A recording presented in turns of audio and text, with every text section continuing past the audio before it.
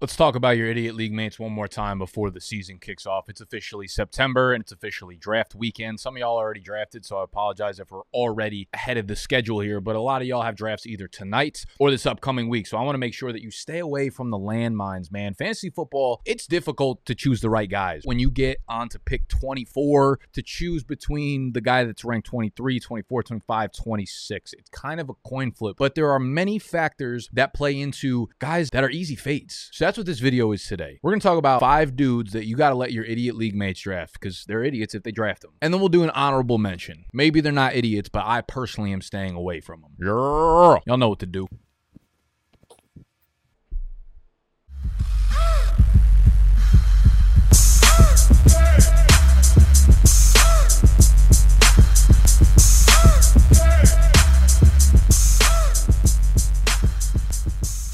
The majority of this list is dudes that are already injured going into the season. This is something I say all the time. Don't find injuries in fantasy football. They're going to find you. Injury optimism is one of the easiest things to make you a better fantasy football player. Meaning, do not be optimistic about injuries. These dudes are running 1 billion miles an hour on the field. If a guy is entering the season at less than 100% and he is playing football against dudes who are 100%, the likelihood of him re-injuring what he's doing, re-injuring the thing that was injured in the first place, is so much higher. So it's yeah, we can't predict injuries, except we have fucking science. So sometimes we actually can. Why draft risky players early on in drafts when you can simply not? The very first guy that easily comes to mind based on the news that has came out over the last few days is Cooper Kupp. Cooper Kupp pulled his hamstring about a month ago, and I made a video basically on demand, and I said he drops out of my first 2 rounds, basically. I think I moved him down to 25, and everyone was like, that's dramatic. And I said, listen, I want to see him practice fully a week before the season leads up, and these are just word for word, quote for quote, bar for bar, click for click. I want to see him do a full week of practice prior to the season to let me know that he's actually healthy. Lo and behold, he re-pulls the hamstring, suffers a setback, and now he's day-to-day. He's day-to-day, but he's flying all over the country visiting specialists for second opinions on his hamstring. That is a giant red flag. So I will repeat what I tweeted this morning. I'm filming this on Sunday, September 3rd at approximately 2:13 p.m. Eastern Time. I don't typically make blanket statements like this, but if you are drafting Cooper Kupp within the first 3 rounds of your fantasy draft this year, knowing what we know right now, you are bad at fantasy football. The dude is super injured, and he's past 30 years old. He's not going to recover quickly. I also think the other low-key factor at play here is the Rams, first of all, right? Their defense is terrible. They're going to go into a rebuild very, very, very soon, if not right now. And for the first time in what feels like a decade, they actually have their first round pick this year. So if they're a bad team, that obviously becomes extremely valuable. Their first 5 games of the season: week 1 at Seattle, week 2 versus the Niners, week 3 at Cincinnati, week 4 at Indianapolis, week 5 home against the Eagles, the Bengals, the Niners, at Seattle. The only game where you're even giving them a coin flip chance to win if they are without Kupp. And we haven't heard word. We don't even know if he's missing week 1, but I would be shocked if he's playing week 1. I wouldn't be surprised if we see him miss a few weeks, if not 3, 4, 5 weeks into the season. And then plus you got a couple weeks ramp up once you're into the season.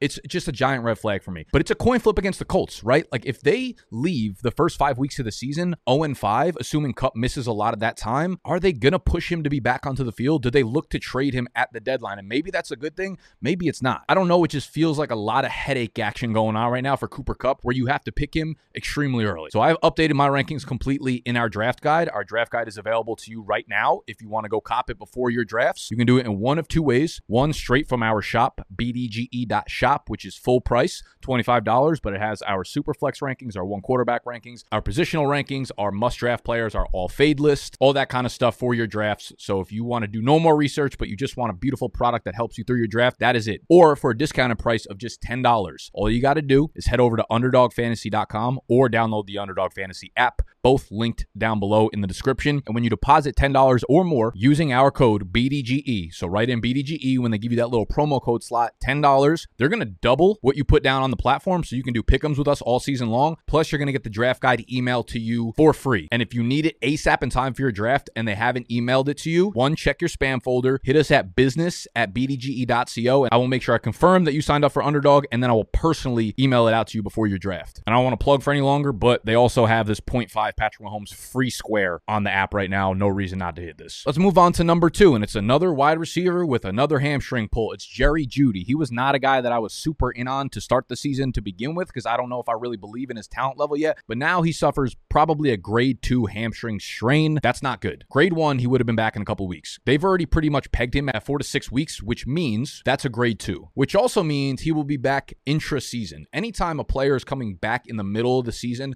that scares me because the player typically pushes himself to get onto the field before he's ready. If this was in June and then he was supposed to be back maybe early August, but he doesn't get back until August 27th or something like that, doesn't really matter because it's still prior to the regular season. But if he's like 80% at week 3 and he wants to push himself back onto the field, it goes back to one of the first things I said. If you're getting onto the field less than 100% against these fucking beasts that are playing at 100%, your likelihood of re-injuring, re-pulling, re-whatevering is so much higher. These players push themselves. They want to get onto the field, man. So Jerry Jeudy is an absolute no-go for me. I think you're going to miss significant time with Jeudy. The re-injury rate for a dude like Jeudy right now is very, very high. So he's off my board. Same thing with Kadarius Toney. He's been off my board for a while, but there was news that came out today, and someone in your league is going to get cute and be like, no, he's playing week 1. Kadarius Toney's probably not going to play more than like 40% of the snaps in week 1. I would be shocked if he did. It's crazy. Kadarius Toney seems to just have 100 every minor injury Kadarius Toney has, it's somehow day to day,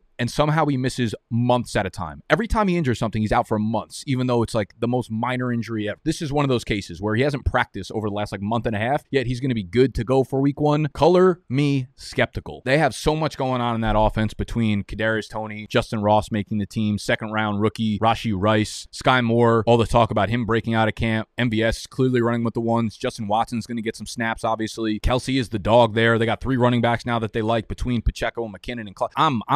Nope. I'm hands off on Kadarius Toney. Number 4, and no one's really drafting him, but someone might try to get a little cute here too, is Allen Lazard of the New York Jets. I was in on Corey Davis as the wide receiver 2 there. Turns out he said, Nicholas, you have arguably never been more wrong than what you're saying right now. He retired, but that doesn't mean Allen Lazard's going to be good. Allen Lazard had every chance to be the wide receiver 1 in Green Bay last year with Rodgers and just chose not to. Like if you look at what his season stats were last year and now you put an alpha in front of him, what are those stats going to end up being? I don't even know if Lazard is a 2 there. Like Randall Cobb is going to get more work than we care to see. Mecole Hardman's going to be a playmaker in that offense. I think this might be a slow, like non-pass happy offense, and all the targets probably go to Garrett Wilson. So don't draft Allen Lazard. I don't need to waste more time on that. The Philadelphia backfield is a curious one as well. I have steered clear off them. I think they are without a doubt going to use a committee between Swift and Penny and Kenneth Gainwell. Swift's 6th, 7th round price is a little bit greedy for me. Everything I've heard out of camp is that they want Swift to be the guy, but what the guy means in Philadelphia is a lot of different things. I don't know if they mean they want Swift to be the goal line back. He is likely not going to be the 2 and 4 minute back. I think Kenny Gainwell is the one that's going to be in very obvious passing situations, 2 and 4 minute drills. DeAndre Swift, if he can stay healthy, will probably be like the early down guy that maybe they run screen passes to. Penny will sprinkle in. Maybe he's on the goal line because he's bigger than those other guys. But Rashad Penny is probably the one I highlight as the one I want complete hands off on because I don't know if he's getting any sort of valuable touches, right? We look at Penny as like the bruiser here, but they want Swift to be the workhorse. He is running with the ones, but even being that is risky given the other valuable touches that are going to Kenny Gainwell. So I'm going to be honest, I think you should just completely let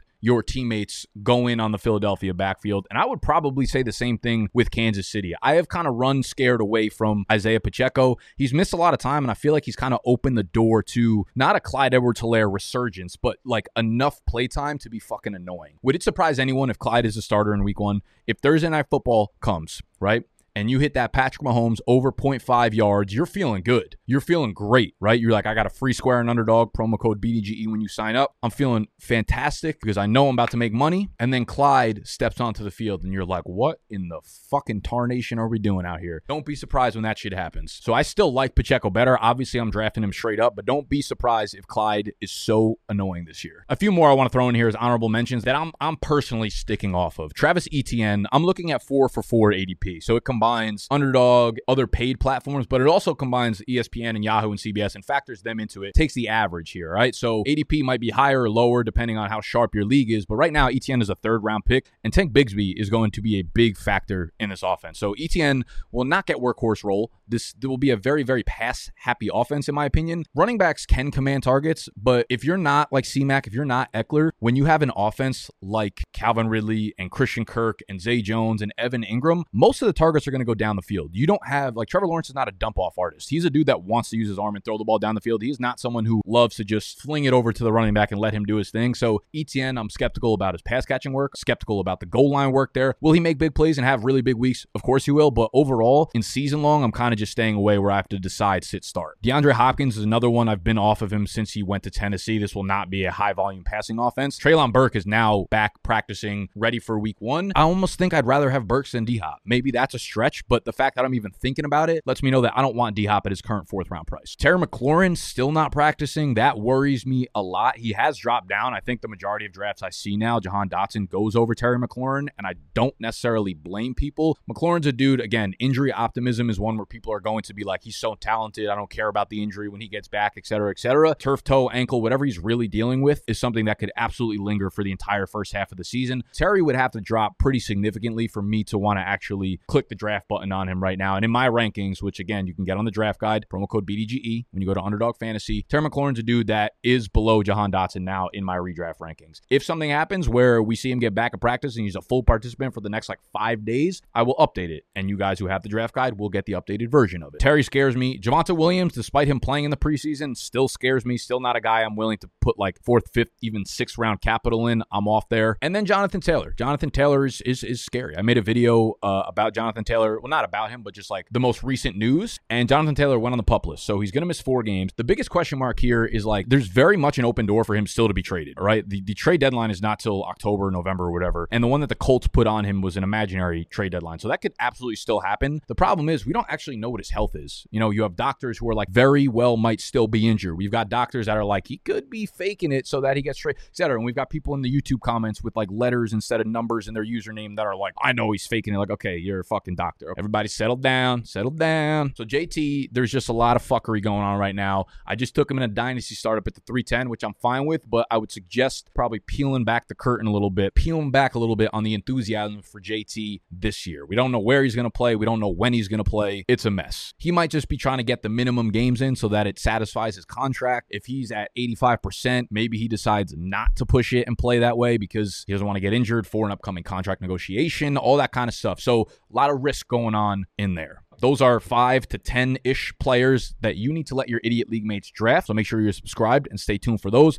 Most importantly, though, if you want to support the brand, if you want to support us, if you've been following us and watching us all summer long, and this is your way of showing that you appreciated it, again, Underdog Fantasy, promo code BDGE. When you throw $10 into there, not only are they going to double it, but you're going to get the draft guide emailed to you for free, and you've got the Mahomes free square, 0.5 yards in week 1. What are we talking about?